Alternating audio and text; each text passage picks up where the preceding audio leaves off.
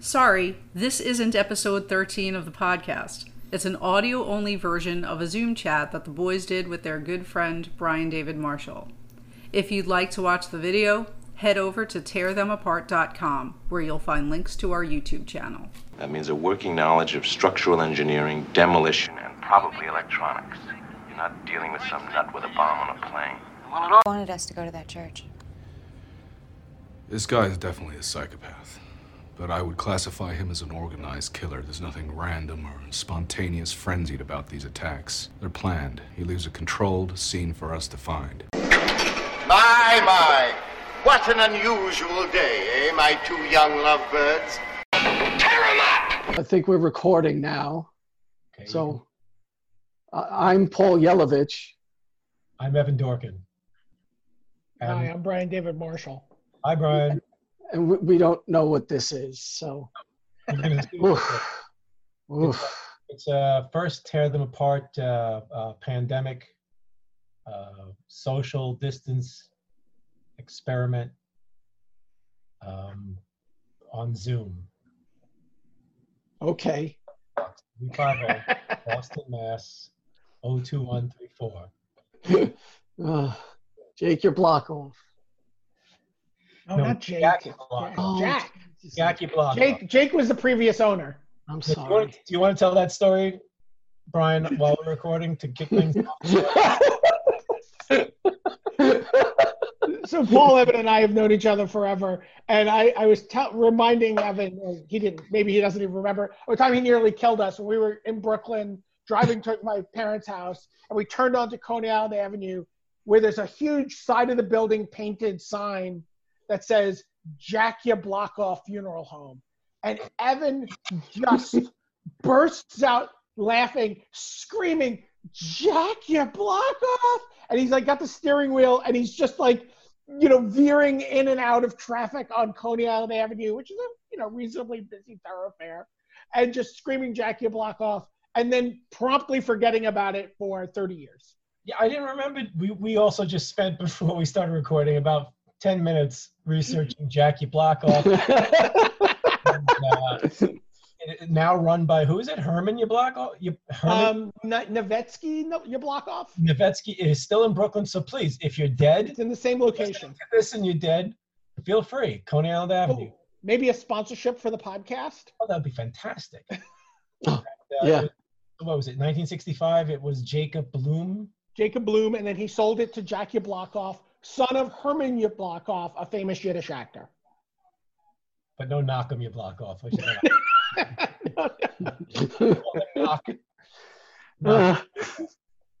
And thank you for joining us for this episode of the horror movie podcast. Yeah, oh yes. Horrific. So I guess we should just do a what we watched kind of thing, or just get it, Well, just whatever stream of consciousness. I can always cut out shit too, so that's fine. Brian was talking about his rating system on horror movies or any kind of movie on IMDb, which I thought sounded terrific. So yeah, so you what was the movie you were just talking about, Paul, Evan? You were just talking about what, Flesh Eater? I was talking about Flesh Eater, aka Revenge of the Living Dead, aka Zombie Nosh. I looked the movie up, and it's got 88 credited roles, and 3 of those 88 actors have headshots on IMDb. And it's true. I think everybody does do this. You go to IMDb to go, what the fuck did I just watch? And then you notice blank spaces usually, and all the actors, except sometimes the director has a headshot because he put it. You could tell he put it. Yeah. You could almost, because it's a review from his mother or something. It's like the Twitter egg, right? Right. Yes.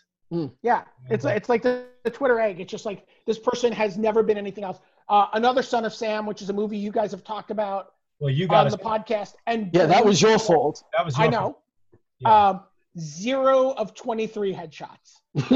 Guy dangling over the edge of the building got a foot shot or whatever the fuck. Okay, on Flesh Eater, Brian, if you could go back. Oh, sure. I know that the guy who made the film was William Hinsman, S. William Hinsman, also known as Bill Hinsman, Esquire, like fucking Bill Preston. He was the first zombie in the original Night of the Living Dead. Ah. Basically built this movie around himself being the same zombie popping up out of the ground when a tree stump is pulled by a tractor. Well, what do you mean by the first zombie? What does that mean? The action figure one, the guy who bangs on the windows. Okay.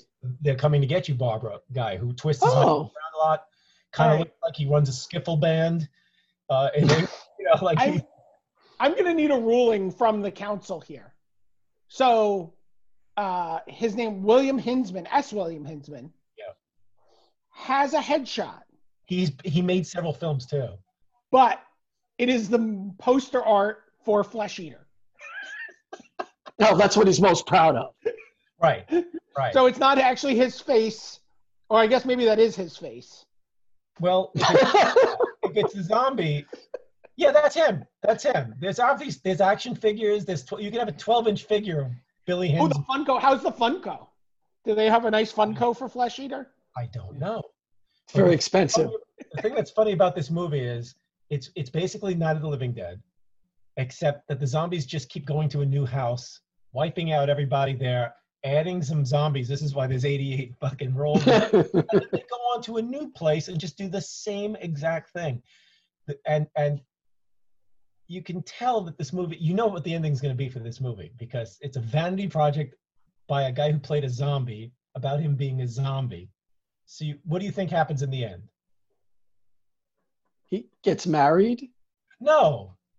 I never thought. Everybody becomes like we get a like question mark ending. Yeah. You get well, actually, you get the ending of Night of the Living Dead, and including possibly one of the other people who has a headshot. There should be some Okie fuck with a gun maybe there. They got one of the guys who shot the zombies at the end of Night of the Living Dead to come back to shoot zombies in this one, I believe. Michael Gornick. He is a producer, director known for Day of the Dead, Monsters, and Creepshow. And let's see, his filmography, including an actor. Yeah, he's in Dawn of the Dead as a news reporter. Uncredited. Let's see. So that's probably not him. Who's the third guy? I'm going. It's a lot of people to scroll through It here. should be Okie fuck with a gun. John F. Wilson. He's known for Flesh Eater, which doesn't bode well. I love when you're known for something nobody knows about. His only acting credit is Flesh Eater. Okay. So he wasn't... okay. Because, best known for Things. Best known as the guy whose eyes are shown in Another Son of Sam. Holy shit. But yeah, so Flesh Eater was entertaining. I would recommend it as a bad good because it's such a weird asterisk movie that like somebody just... Because usually you get a movie where like they go, Richard Kiel played Jaws in a James Bond film. So some Italian company goes, let's put him in a movie and he's a big guy to go, to exploit his fame and his role. Or Harold Sakata. You remember how Harold Sakata was always Harold Oddjob Sakata after... right. Sure. Yes.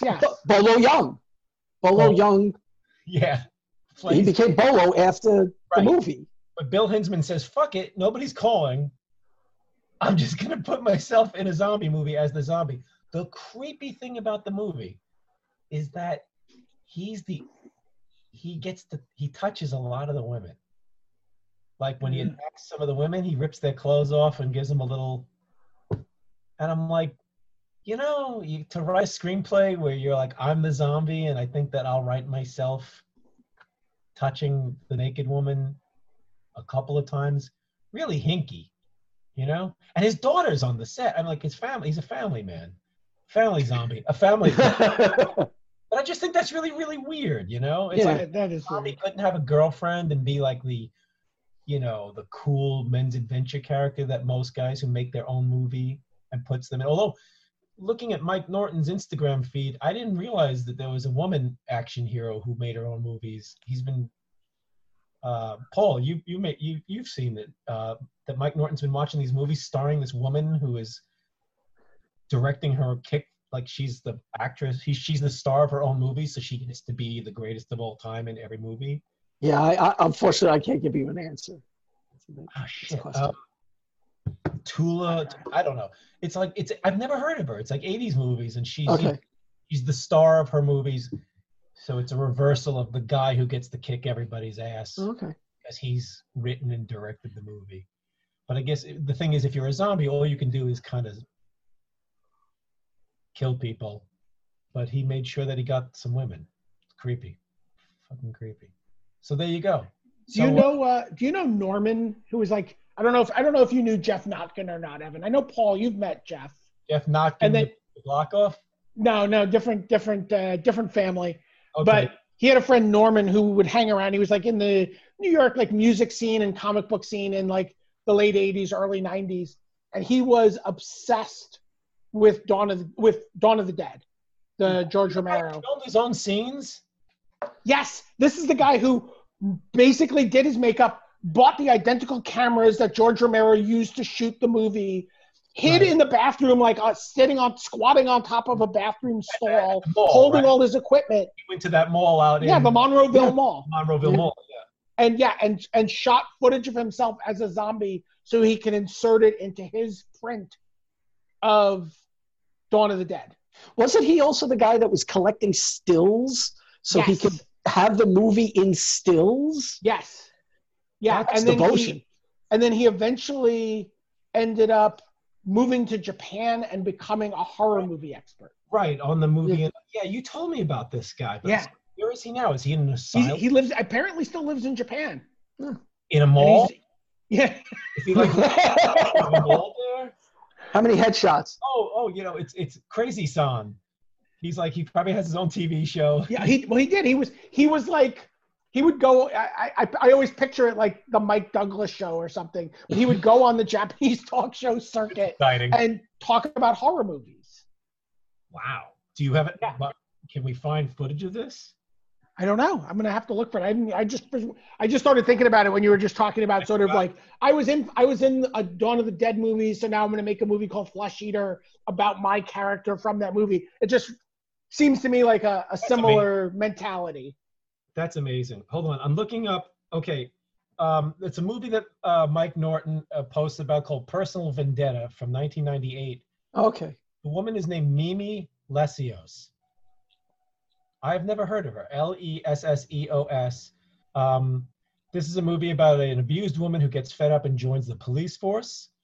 Her abusive husband turns out to be the ringleader of a sex slave import syndicate, so she gets her chance to kick him out a window, and she does, and her evil husband is played by Timothy Bottoms. You gotta love a Bottoms. And the Bottoms are tops. And it says that, according to Mike Norton, he plays the evil husband in a performance that even Nick Cage would think is a little over the top. Wow. So I've never heard of her. And the scenes that Streets of Rage is another Mimi Lessios. Oh, I know Streets of. I feel like I've seen Streets of Rage. 1994. That's 7 of 61 headshots, by the way, for Vendetta. Oh my God. Okay, here's the thing that was funny. Streets of Rage is co-written by Mimi Lessios, and it's directed by Danny Elfman's brother under the pseudonym of Artiste Sumatra. That's crazy. That's the guy who and by the way, there's 3 sequels to it. To which one? To Streets of. Oh no, that's a video game. Streets of Rage. Yeah, I was going to say there's like Avenues of Rage, Bike Lanes of Rage. So, Esplanade. He sounds fantastic. Cul-de-sac of Rage. I was fascinated by this because I've never heard of her before. She's a professional wrestler. This is Beyond Fear. Here's another one. Magnificent Mimi Lessios. And if she's a professional wrestler, like how do not more people talk about her? She wrote, produced, and starred in the Vanity Project as a hiking tour guide whose client films 2 guys killing a hooker. A hooker like in the mountains? They try to cover it by killing the client. They didn't know that Mimi is only a part-time tour guide. The rest of the time she kicks ass, all caps from Mike. This film is so poorly made, changing film stock a couple of times and ambient noise, drowning out actors speaking throughout. He says that the dialogue is practically Tommy Wiseau. I don't know how to pronounce his name. Oh, sure. It's as if it was translated from another language by an orangutan with a brain injury. So I'm kind of curious about seeing some of these things now. Yeah. She sound also interesting. hosts a reality show called America's Superwoman Next Action Diva. Is this about herself? No, she's the host. They're searching to find the next Angelina Jolie, Mila Jovovich, or Maggie Q. Who's searching for this? I don't know. I think they had one episode as far as I get that. They got lost. So, hey, can I do a segue? Yeah. Sure. Speaking of bottoms, all three of us just recently watched Roller Coaster. Oh, yeah. You have to wait a long time to ride the rocket. But when you climb into your seat and they lock you in, get ready for the thrill of your life. I called it the Taking Pelham 1, 2, 3 of roller coaster movies. Oh, most definitely. Yeah. Yeah. It's a terrific movie. It's a disaster film, I guess. That's the thing. It's not a disaster film. It really isn't. It's a crime. It's a thriller. It's a thriller. But it was definitely promoted as a disaster movie. This came out when we were kids. Well, that was because how it was presented. Was it like 70, 77, 78? It's 77, yeah. So it's post-earthquake, post-Towering Inferno. It was shot in surround. Right. So all the roller coaster footage is supposed to be your seat shaking and doing all that kind of stuff. And there's more of it than you want because that was. But there's not a lot of it either. No, but when it happens, you kind of get sick of it. It goes a little too long. Yeah. You're like, you feel like you ever get on a ride and by accident you get up on it, they send it through again, and you're like, I'm done. All right. Oh, see, I loved all the roller coaster stuff. They could have had more of it. That was fine. Yeah, I like the roller coaster stuff because I liked looking around the park. If you know what I mean. Do you like roller coasters, Evan? I don't even know this about you. I actually do. Okay. I was terrified of going on roller coasters as a kid. And then I started going on, the first one I went on was Rolling Thunder at Six Flags. Yeah. Where is that in Jersey? I always thought it was a city called Six Flags. Yeah. As a kid, that's what I thought. Yeah. Because it had its own sign off the turnpike. Honestly. And I was terrified to go on the roller coaster, and I enjoyed it, but I was terrified because when it goes up slowly is the scariest time. That's the thing that always, for me, made me a little sick. Looking down, being stuck. But once it goes, to me, it's a lot less scary once it goes because you're going. And I went on Lightning Loops. I went on a few roller coasters in my life. I don't know if I'd go on one now. But Ferris wheels, just for the hell of it, Ferris wheels it terrifies me. They when we went on Ferris wheels at Wildwood, New Jersey, I would actually fall into the middle of it and hug the pole like a terrified pole dancer.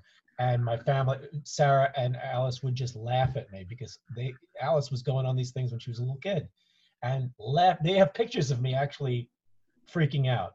Because I would go on to be the dad. I'm going to go on with you. And I was practically crying a couple of times. So anyway, Roller Coaster, the movie. Let me ask you a question about roller coaster. There's a scene, one of the roller coaster scenes, where towards the end of the movie, where you're doing like a POV of someone in the roller coaster, and then the camera just goes flying off into the air. Oh, that was planned, I'm sure. That wasn't, nobody glued that down. You know, I don't remember that. That's funny. It's like a really wild shot, right? Like it's just like this really like kind of almost like what you're saying, like kind of like monotonous, like roller coaster shot, roller coaster shot, roller coaster shot, right. And then all of a sudden the camera just kind of like spins out into the sky. Does it come back? No, that's the last shot I think of that. I wonder if that was just literally to throw off. I mean, these are made by smart people. I mean, the movie has flaws. I think that's the point with the movie is that does it go off the rails, literally?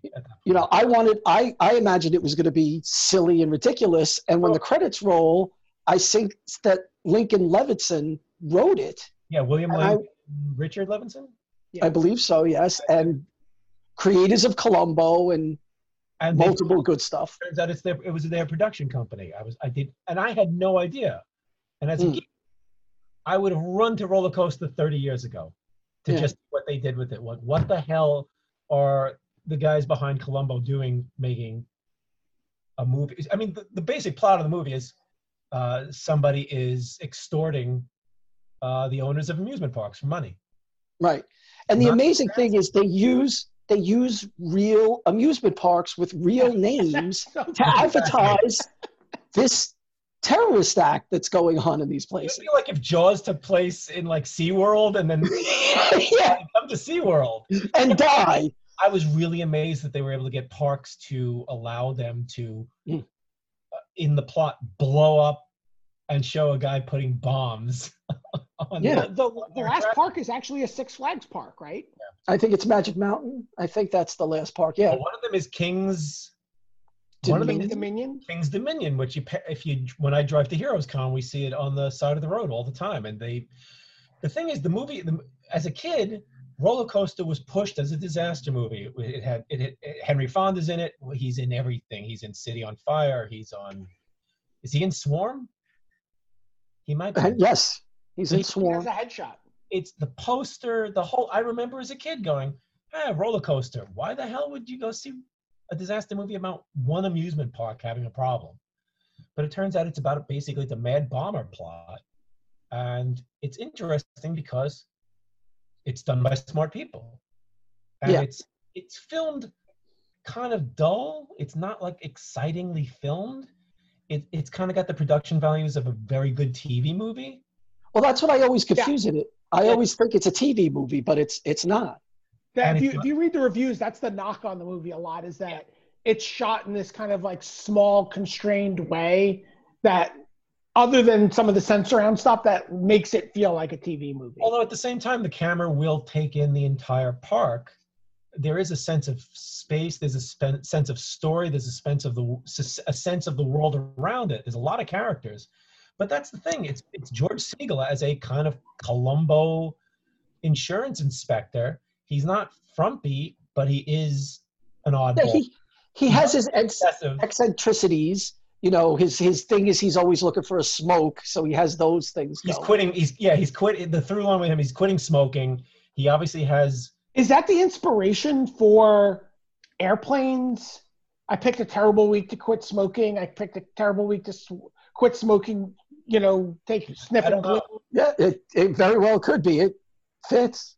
I mean, or was that just a recurring theme in all those movies, that somebody had some coping mechanism that they had given up with, and I just never noticed it before? I don't know. Yeah. It's a weird movie because it starts with him getting shock therapy for his smoking, which is a really interesting way to introduce you. I mean, the thing is, right off the bat, you realize this is not your average disaster movie. It's not an exploitative film. It's really a procedural. I mean, it's all these police departments, security firms, owners of the. I mean, it almost felt like a Ed McBain precinct movie about the way all these people function, and nobody wants to listen to the schmuck, the guy who has the least amount of authority, but has the knowledge. Right, but one of the nice things is you really don't have dumb characters in it. Not at all. I mean, the characters are smart, and their motivations are actually backed up. It isn't we have to keep this open even though there's sharks killing people for the festival. There's reasons. Nobody's screaming at Darren McGavin at Kolchak, you're an idiot. I actually really like the fact that some of the experts, once they get burned, because they're going by the book, and this character played by Timothy Bottoms, weirdly enough, possibly the best role he's ever been in because he doesn't say much. He's a terrific psycho in this. He really is. I hated him. Like I really wanted him stopped. He's palpably annoying, irritating, and I love the fact that they will not get into his reasons, really. Yeah, they gave him a lot of affectations. Yeah. Like I noticed, like he always looks at his watch on the inside of his wrist, right? Which seems like a very, very deliberate choice by the filmmakers to tell you something about the type of character this is. He had a backstory originally. Right. Yeah.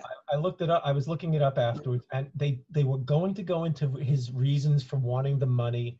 But the funny thing is, I kind of like the fact that he's very tight-lipped and doesn't want to play games. And he really seems like he's not some evil maniac. He's not the Marho Gortner that I thought he was going to be from Earthquake. No, God, yeah. I thought he was just he's actually fascinating, and the whole film is about George Segal figuring this guy out, convincing people they need to pay attention to this guy. He's not stupid, and them tracking him all over the country until The funny thing is, if this guy had just left George Segal alone, he would have probably gotten away with it. Yeah. Yeah. Well, that's right. Right. Timothy Bottoms figures out George. I mean, everyone's smart. That's what I like. He's like, I'll be your Moriarty. Oh boy. Yeah. And he starts calling him up and fucking with him. And then he gets mad. And then it becomes a game between your Columbo character and your murderer. Yeah. Except they don't meet. They're constantly talking on phone. Isn't it amazing how many phones ring in this movie? Like, Yeah. so like a phone rings every 25 seconds. People have to look for phones to call in. It's pretty great. And the thing that's really cool is that the character... Isn't there an early cell phone in there too? Isn't there some sort of like wireless... Timothy Bottoms has a phone in his car, and so does Richard Widmark. Yeah. Richard Yeah, Widmark that's right. is he a cop? Is he a I think he's FBI. FBI? And what's interesting is he plays the kind of character that basically tells Kolchak to go fuck himself. But what's nice is in this one, at some point he goes, I don't know, we got he at some point he basically breaks the ice with George Segal and works with him rather than against him. And I really yeah, there's a scene where they're talking and George Segal comes up with an idea that'll, look odd if bomb experts are going over the roller coaster, and Whitmark actually I think respects him there. It's just it's so well written and plotted. Yeah. It's terrific. Right. It does a lot of little unexpected things like that. There's a ton of good detail, and you can tell that there's background information on Segal's character, on his marriage. The only weird misstep for me in this movie is that there's a couple of places where I think some sequences go on too long. Just a little tighter editing, because there's no flashy filmmaking really. So sometimes I just wish they tightened up a few scenes. But I think that's, like Brian was talking about, I think that's that stuff was going to be your roller coaster, your sense around. Yeah. Supposedly the sense around for this was like insanely loud, and they had to tone it down in some places. Well, the thing is, originally there's only you see a pretty horrific crash of a roller coaster in the beginning of the film, which is I think a really effective scene, and actually sent some guys to the hospital, almost killed them.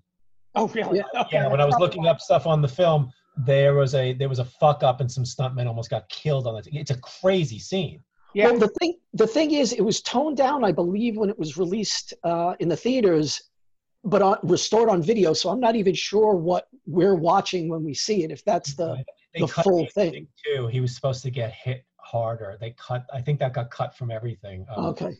Very, very end. But there's a scene where one of the cars on the roller coaster lands, comes out and then lands upside down, basically crashing people's heads into the pavement. It's a nasty looking scene.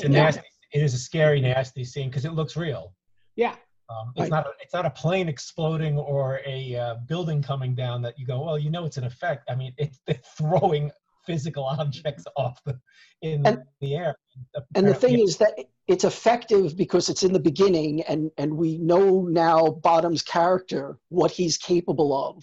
And you now follow him wanting to stop him. It's just, I'm just amazed on how tight it is, how well it's done. It's really surprising. I remember when you were saying that you watched it and that you were expecting a cheesy movie and you ended up with a good movie. And I watched it on your say-so, and I was, it wasn't riveting the way that the greatest, movies are, but I was totally sucked in.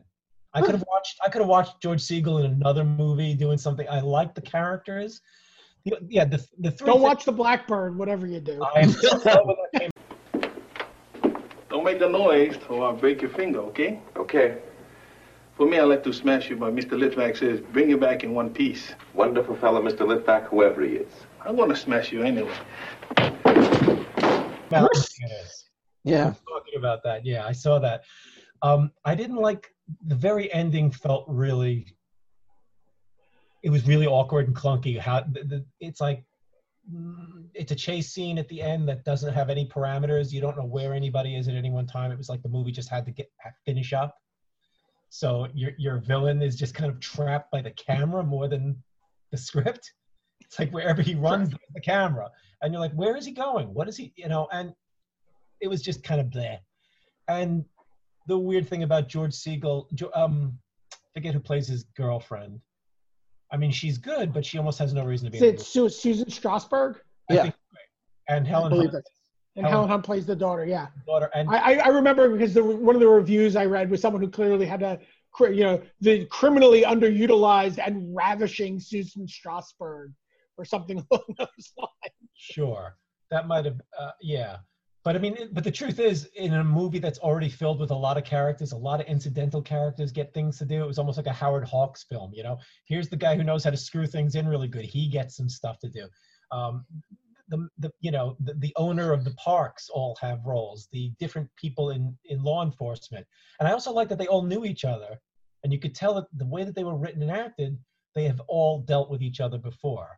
They know George Segal likes to do this. They don't want to talk about that. It was really interesting when he started working with the cops at first, and they were trying to blame people. And that they would, they threw away the bullshit theories that movies would have had a whole movie about. Was it the old guy? No, they did some really smart things.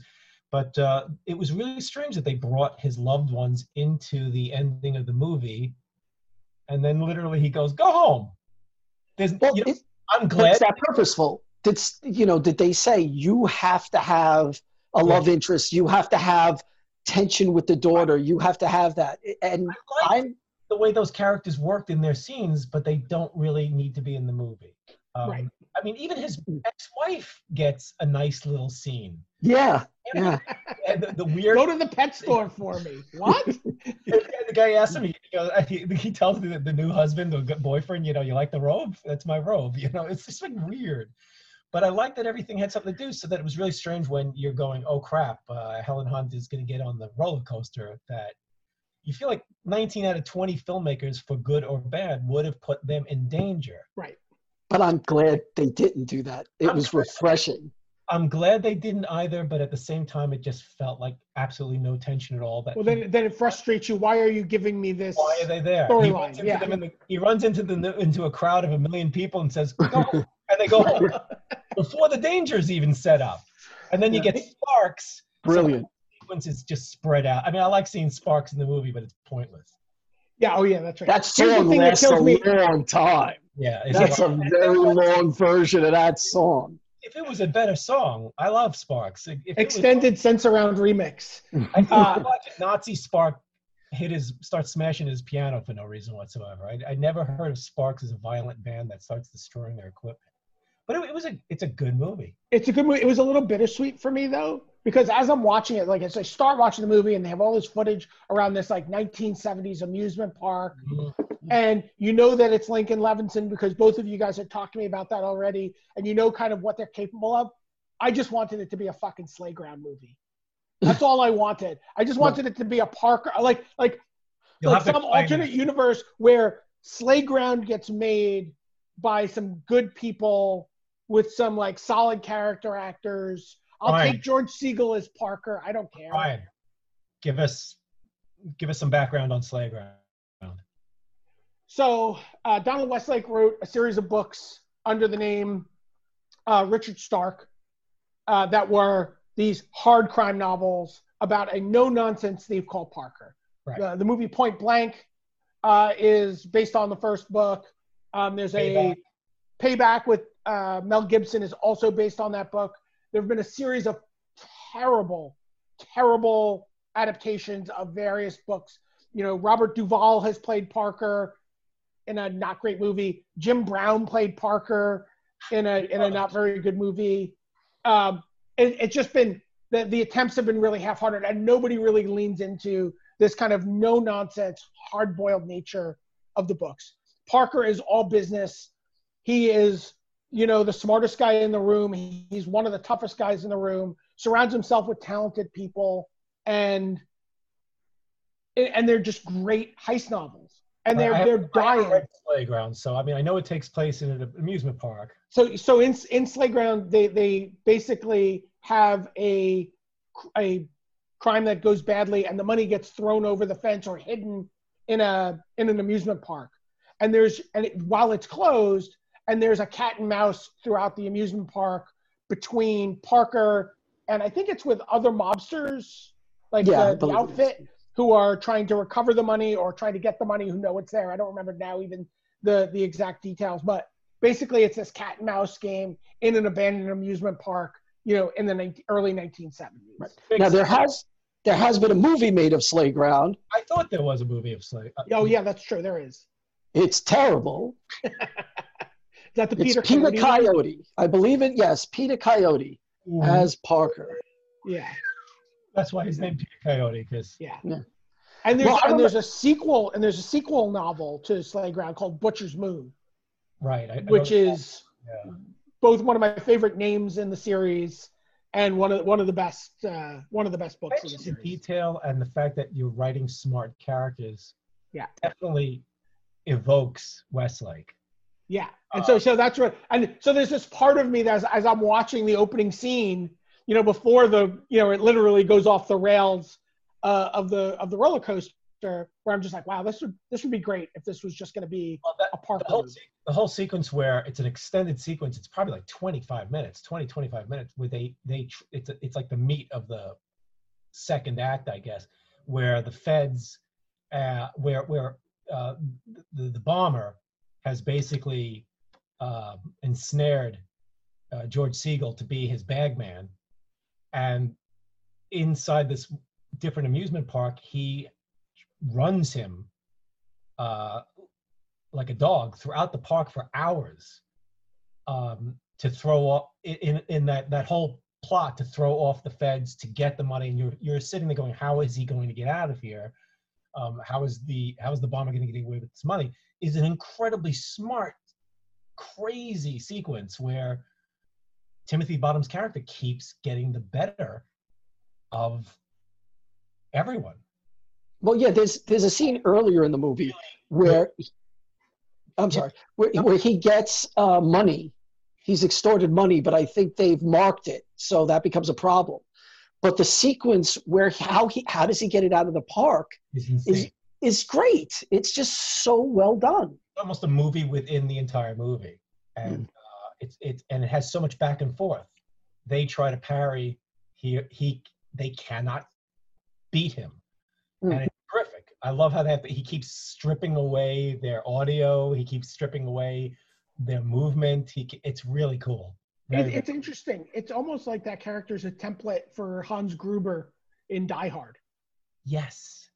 Right? Very, very similar, where I know what you're going to do. I know your FBI playbook. Yes. I know the rules. Yeah. And I'm going to use those against you. Except he has no friends.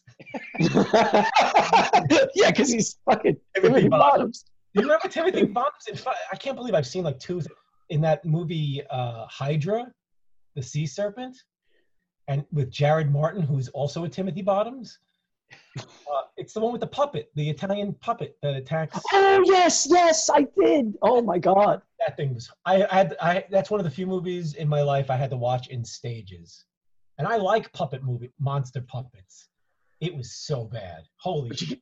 You OD'd on the puppets? Was it just too much puppets? No, I love the puppet, and it's just the movie is so bad. Okay, can I do a segue now? Of course. Speaking of monster puppets, how about Hangman? 36 years working homicide, and you end up outside a dive bar doing crossword puzzles. Tell me what's on your mind. There's a body over at Waywood Elementary. Your badge number was etched onto a desk at the scene. This wasn't his first victim. We got a serial killer. Now, this is a film that Evan has not seen yet. I haven't. Yeah, I think you're, I don't know why you're hesitant. It is the most amazing bad movie that I've seen in years. It is breathtaking. It's breathtakingly stupid. Al Pacino looks like he is being puppeteered. I think that was your observation, Paul, where you said he really just looks like they weekend at Bernie's him through this movie. Yeah. Now this is from 2017, but this is worse than 88 Minutes, which is one of the most dumb Al Pacino serial killer heist. It's a terrible. 88 Minutes is another movie. Yeah, 88 Minutes is 8 millimeter. No, not 8. It's not 8 millimeter. It's 8. That's a Brian story. Boy, I hate that movie. No, that movie's terrible. Yeah. But 88 Minutes is Al Pacino has to solve this stupid, ridiculous crimes that are going on in real time in 88 minutes. This is worse than that. This should be talked about constantly. Hangman is amazing. It's worse than Snowman. Yes, which they didn't film a big percentage of. So think about that. They filmed all of Hangman. Wait, Snowman was a movie that they didn't finish and they put it out? Yeah, yes. they didn't finish like 30% of the script or something. So they just mushed it together. I don't know if you're going to edit this later, but you really need to find a GIF of the snowman kind of like coming into view in the window. Oh, here. I promise you I'll do that. Is Snowman a serial killer movie or a horror movie? Oh, yes. It's like, it's attempting to be like Silence of the Lambs meets The Girl with the Dragon Tattoo meets Another Son of Sam. Well, it's based on a series of very popular books. It's a character that they've, done a lot. But yeah, the movie, they just kind of forgot to film stuff, or they were tired, and they tried to make it a whole movie, and it's I couldn't finish Snowman.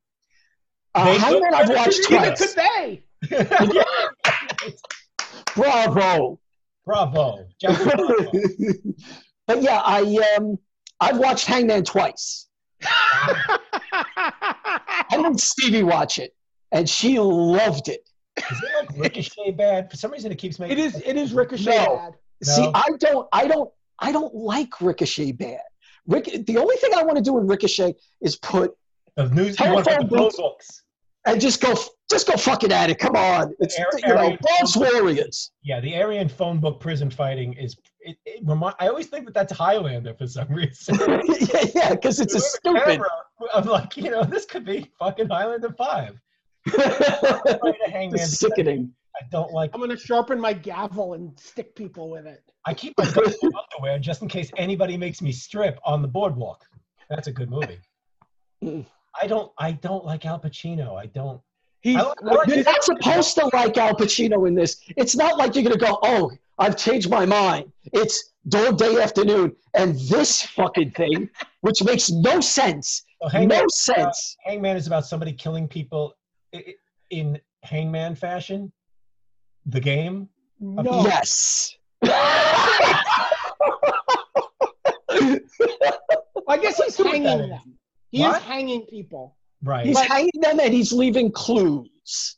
That's true. So I guess it is, yeah. Look, I'm going to sell you this on Evan right now. Al Pacino is a retired cop. Of course. Who does crosswords in Latin. Isn't that... Who prints crosswords in Latin? And I don't know, but there was a newspaper. What does he find newspapers from 8,000 years ago? I mean, where do you find old Latin newspapers? Okay, so that hasn't sold you. What else can we talk about? The problem is I feel like it's the kind of movie where I might enjoy laughing at it, but I just hate serial killers. You know me, I've talked about it before. I'm really bored by cops and serial killers. Well, that's why this is amazing, because it is every trope. Yeah. And it's as worse as it could ever be done. It's just terrible. Every trope. There was a drinking game with Stevie that she had to take a drink every time a trope came up, and it was ridiculous. Right. But none of them are employed effectively or cleverly. They've just been added in by like. Yes, it's like every scene the writer had a wheel of tropes and he would spin it. Right, Evan, can you think of a random trope in a serial killer movie. I was gonna say, first with the cop, I was gonna say, has he suffered a divorce or lost a kid? No, his wife was murdered. Well, there you go. I mean, Right. that's yeah. Did he quit the force, or is he a cop right now? No, Al Pacino quit the force. That's what I mean. Oh, Yeah. but the serial killer. Something happened when he was a kid. No. Spoilers. Is he killing only women? No. No. Interesting. He's taking revenge on some perceived slight. Spoilers. Yeah. Does he have a crazy house? No. Does he have the serial killer crazy? You know what I mean? He decorates all ugly bachelor like. I would have to give you a half point on that because there is a crazy place, but it's not. We're misled into thinking it's the serial killer. Exactly. He's actually set someone else up to think. Right. Is he leaving clues mainly for Al Pacino? Does this become a one-on-one thing? Oh. Spoilers. Is Al Pacino involved in his perceived slight? Spoilers. Oh, you've seen it. You're lying. You've seen it. You're lying, sack of shit. Does he use an interesting weapon? Lying sack of shit in Latin. Does the serial killer have a specific weapon he likes to use? I guess colder. No. Colder. Is the serial killer playing cat and mouse on the phone? Is he making phone calls and being a dick?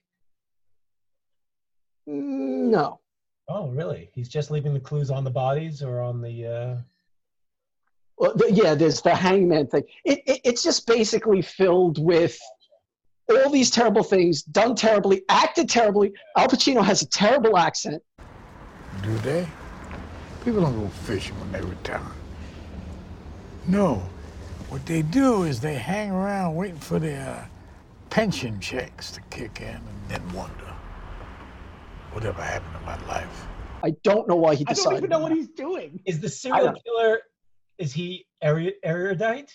Erudite? Is he one of those smart ones who full of himself and speaks well, or is he one of the wacky ones that? He's a wacky one. He's a wacky one. He's got sweaty face and all that shit. But you also have to realize that we have a partner situation. I was gonna say, is there a partner? Is there a female partner or black? No, it's Carl Urban, right? Is it Carl Urban? Yeah, Carl Urban. Yeah. Yeah, Judge Dredd. Australian guy. Yeah, I don't know that. But there's also. Wait, I thought he wasn't a cop anymore. But there's also he was brought back. They bring him back. They brought him back. They had to bring him back. All right. Yeah, to solve their crime. Did Al Pacino do something that got him that made him infamous in the police department? Did he beat the shit out of somebody or punch somebody's eyeballs out? No, he just had an accent. Nobody could tell where he was from. Gotcha. There is a female reporter who's doing a ride along with Carl Urban at the beginning of the movie, and then literally goes to every single crime scene for the rest of the movie. Does she bring? When does the killers? I'm sorry. Does she bring her kid along? I mean, no.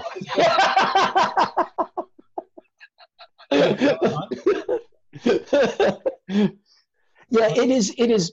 But believe me, it is worth it for that. But okay, last thing. Does the killer die 3 times? The serial killer have to be killed multiple times? No. Really? That's amazing in 2020. He just goes. Well, Al Pacino is very tired. But okay, I gotta go here. Evan, but here's the thing. You trust me giving you advice in movies. I should watch Hangman tonight? No, if you watch Hangman, right, you have to watch it just before to the credits, the end credits, because something happens then that is so outrageously insane, it makes no sense whatsoever. It is worth it because I said this will make Evan's head explode. The first time I watched it. Is there a freeze frame on Al Pacino and his eyes glow? No, but Al Pacino becomes a little baby whose eyes glow. Toxic waste. Exactly. Oh, fantastic. I love when toxic waste turns a serial killer into a little baby. That is the greatest thing that ever got. One of the greatest things that ever got through a script that wasn't Italian.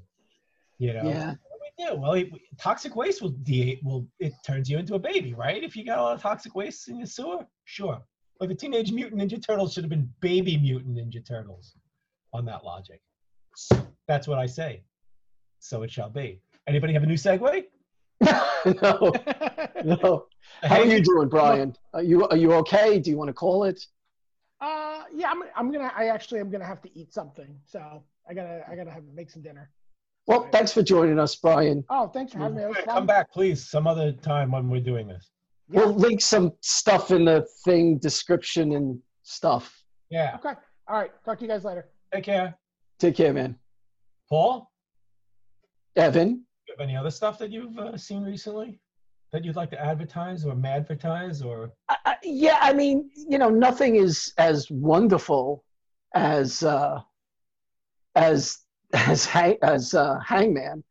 I don't know. I've watched a few things that I got off my bucket list from either being a kid. Well, Roller Coaster was on my bucket list because I didn't know it was on my bucket list. Yeah. It's just a movie that was always in the back of my head, like Starship Invasions or something like that. Like I still haven't seen, but I finally saw Prophecy. Frankenheimer's Prophecy, Mutant Bear Prophecy. Right. I haven't seen that in years. I've been meaning to rewatch it. I wouldn't. Really? It's just terrible. Oh my God. I mean, you told me it was bad. People told me it was bad, but it's worse than, I mean, the famous scene of the kids, Prophecy is an eco-terror horror. What are we doing to the ecology 70s movie by John Frankenheimer, who has made some really good films. And this is just awful. Armand Assante is a grim Indian. Yeah. Robert Foxworthy is our hunk hero, who is a doctor who we first see in the worst ghetto set, backlot ghetto set, saving the underprivileged in this white savior scene, which is nauseating. Him and Talia Balsam go to the woods to do. It doesn't even make sense. It's like they need somebody to do something, and he goes, "But I'm a doctor," and they go, "Oh, it doesn't matter. Come on, it's a movie." They literally, like Graham Jarvis comes out and goes, "Oh, it doesn't matter." Wow. Does this set look real? I mean, it's one of those sets where it looks like a Judge Dredd scene, poor black people everywhere, and graffiti everywhere, and everybody's living in shit. It's like awful, just awful. And yeah, they're dumping what's his face, guy who's in the thing, Richard Dysart, and his company is dumping shit in the water. And there's some Native American folklore, and there's a lot of well-meaning but racist shit going on. And they fight some rubber bears and rubber tadpoles and stuff like that. It is boring and terrible. It's so bad. It's just, and it feels like it's 3 hours long. I'm wondering if I ever saw it not on TV. I feel like that's when I saw it all the time as a kid. I just remember the end. As a kid, I wanted to see this because it seemed terrifying to me, the idea that something could attack you when you are in the middle of the woods, trapped in the famous scene, which as a kid, it scared me. The little kid is trapped in his sleeping bag, and he's picked up and hurled into a tree. And I remember that being terrified of that. And I watched it and I just burst out laughing. It is really. It's just. And then when I was looking the movie up afterwards, apparently that is an infamous favorite bad scene in horror movies. Now people love it because the bag filled with feathers smashed into a tree. There's no kid in it or anything. Prophecy sucked. I was very bored with Prophecy. I watched something called. I watched a lot of shit. I watched Ticks. Not much out there. It's just very generic, by the numbers. Seth Green it's 1993, so Seth Green's like the best thing in it because he's very aware of where he is on camera and what he's doing. He can act, but got no sense of who your characters are. It's cliche ridden. It's Brian Yuzna, so you kind of guess there's going to be some body horror that makes no fucking sense whatsoever. Right. Shit coming out of people, appendages. Have you ever heard of a movie called Malatesta's Carnival of Blood? It doesn't ring a bell. It would if you, it's 1973. It's one of the most senseless movies I've ever seen in my life. I think you have to watch it. Really? It's made by, I don't know how to describe it. It's got a kind of Carnival of Souls thing going, a little bit like I drink your blood kind of thing going on, which is something I also watched recently and always wanted to see. And I thought it was very funny. Yeah. Kid gives rabies meat pies to stupid hippies. Yeah, I think I saw that on at Exhumed the first time. Really? And it was crazy. It's crazy because people talk about how bad it is, but it's very entertaining. I mean, it's just so ridiculous. So I like that. But yeah, this movie it's just utterly senseless. It doesn't, it's an amusement park movie. If you want to watch it with a roller coaster, it'll make a terrible double bill. And it's hippies, ghouls, cannibalism, artsy bullshit. It makes no fucking sense whatsoever. I had never heard of it. I just stumbled across it. Malatesta's Carnival of Blood. It's awful. I mean, there are people who champion it. It's one of these things where it's interesting to watch because it's like incredibly obscure, very weird, but stinks. Just because you haven't heard of it and because somebody's discovered it, you know what I mean, doesn't mean it's fascinating. But I would suggest people watch it just because it's such an outlier. I mean, I would definitely I don't think I've heard of it. It doesn't ring a bell at all. I do not know how I came across it. Malatesta's Carnival of Blood. It's fucking awful. I mean, it's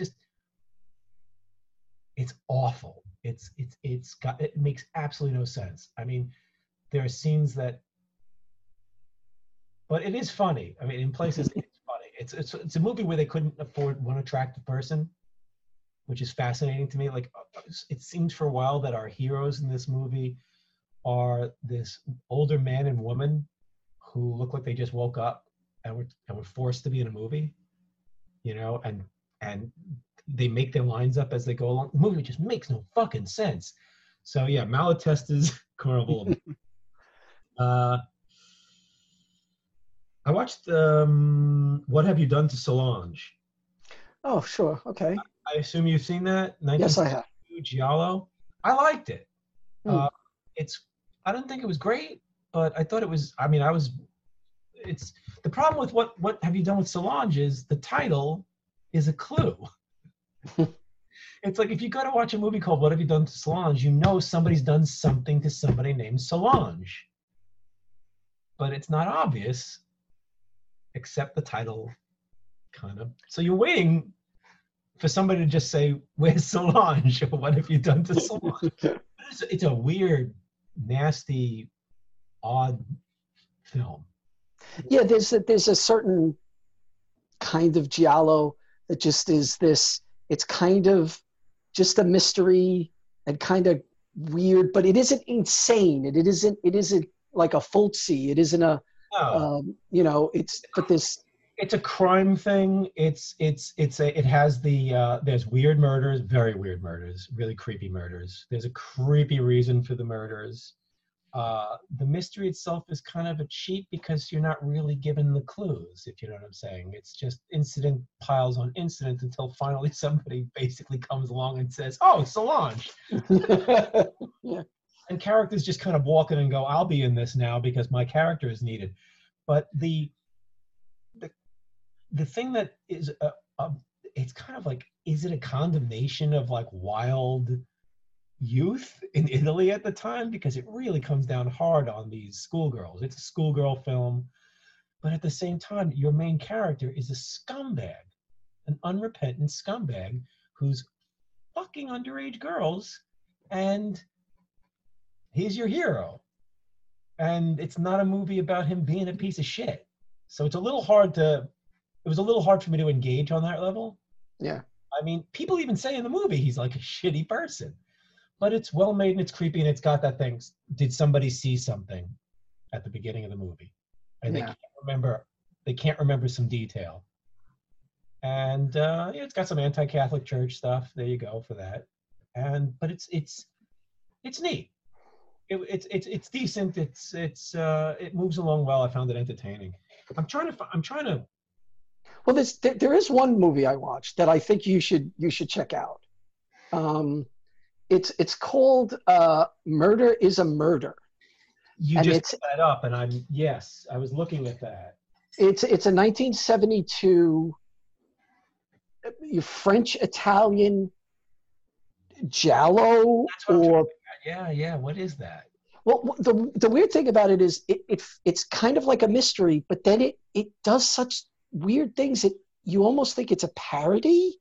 And then, I mean, some stuff is just insane. There are plot lines in it that makes no sense, that go nowhere, but it was fascinating. Yeah, worth seeing. Yeah, definitely. It just as an oddball thing. Is it a giallo? Is it inspired? Maybe, it's actually based on a novel, so who knows? But it's really hard for me to pin the genre of this. It's so bizarre. Real quick, because I feel like I went right past the Malatesta's Carnival of Blood. I feel like it's basically about some people who take a job at a Carnival of Blood, and the carnival is actually looks like it's about to fall apart. It makes no sense that anybody would either go to this carnival or be at this carnival, and there is like a cult. I forget to mention there's a plot to anything. The prophecy, it's about mutated creatures and people investigating, and there's a monster.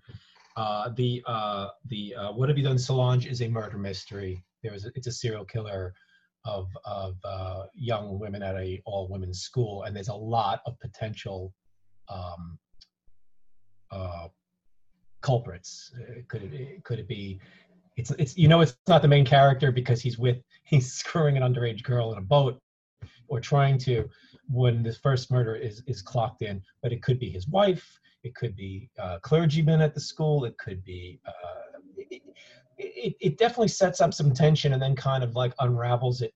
But yeah, I mean, that's the story of that one. So what is the story of? Is murder? The title is murder. A murder is a murder. What you have is a husband and wife that are fighting terribly. They're obviously, can't stand each other. The husband has a mistress. The wife is in a wheelchair.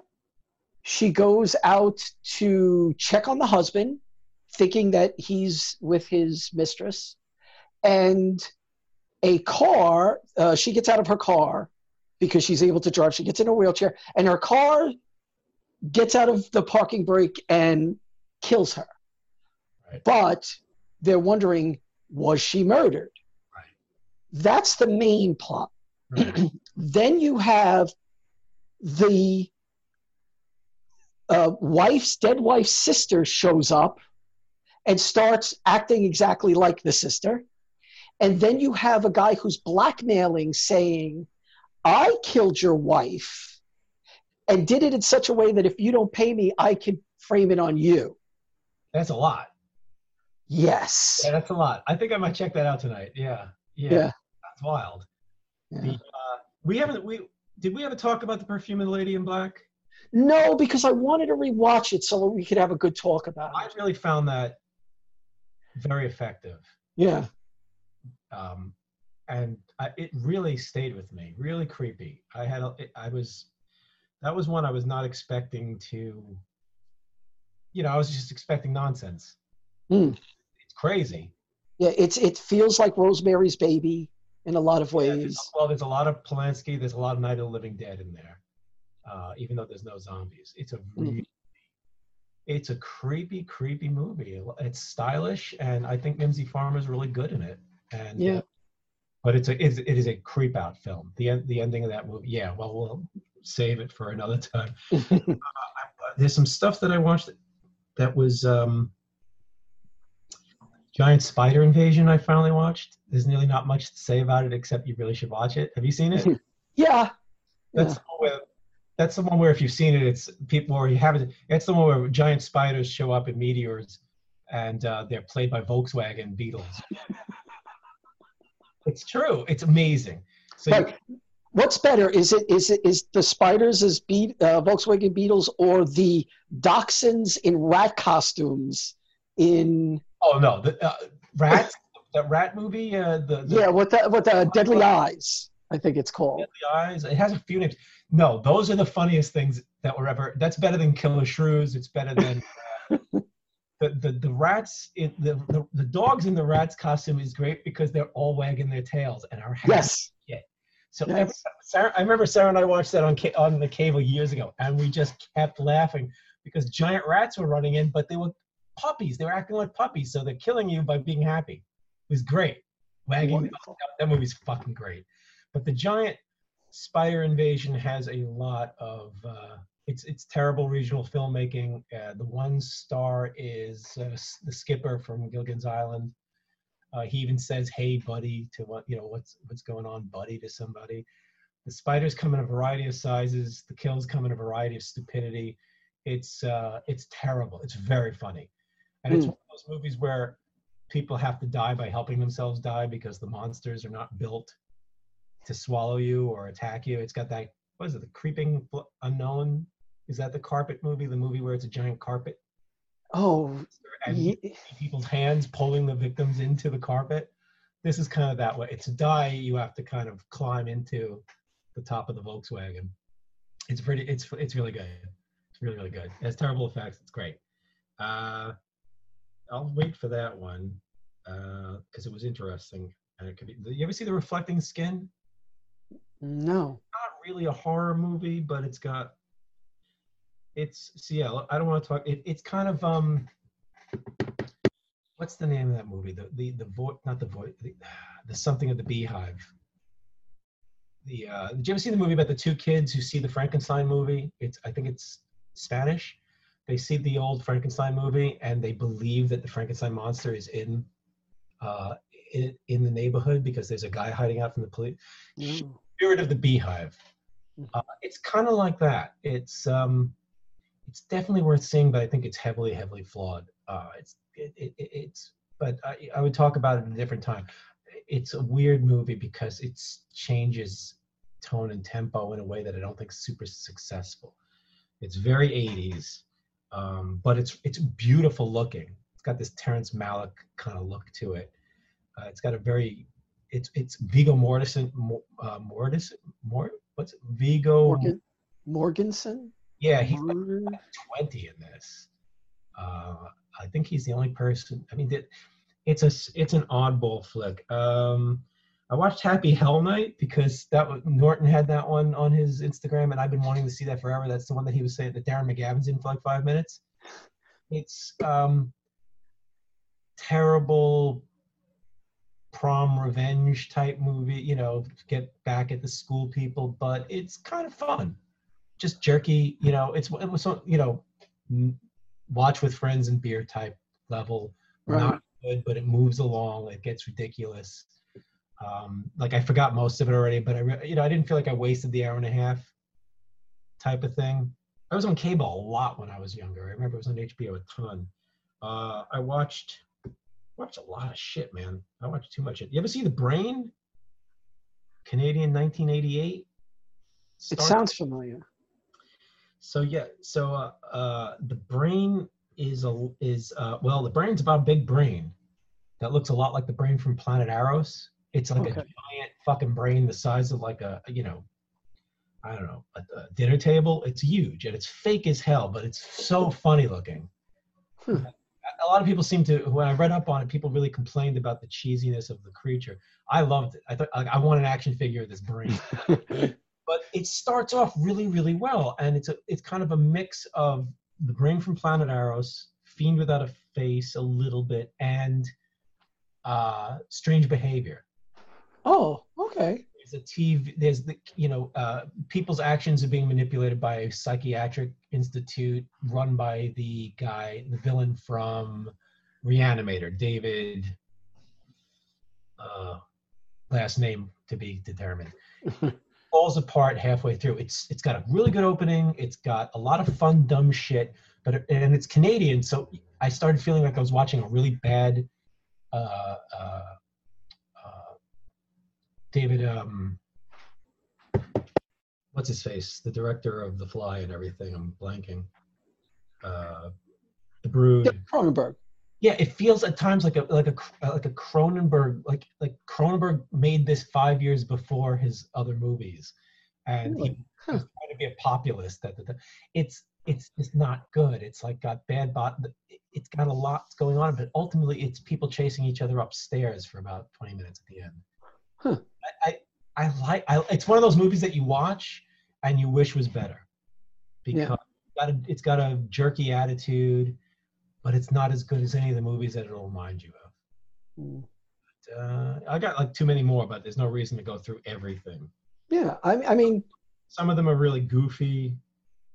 Hey, there's no reason why we can't just do this for a while, you know. Sure. Thank you for joining our little experiment. Fear not, the boys will be back with a very special episode 13 of the podcast once the stars align correctly. We leave you with this bonus, terrible commercial from the 1980s. See you soon. Stay safe. I'm an expert on good foods, and Garibaldi's is by far the best. Are you ready to order? I'll have the steak Garibaldi. That'll be good. The gourmet burger, I'll have that. No, the 3-pie special, that's what I... 3 large pies for $8.95. There's so much to choose from. Could I see the dessert menu, please? I didn't mean... Garibaldi's Pizzeria. Great food and so much to choose from.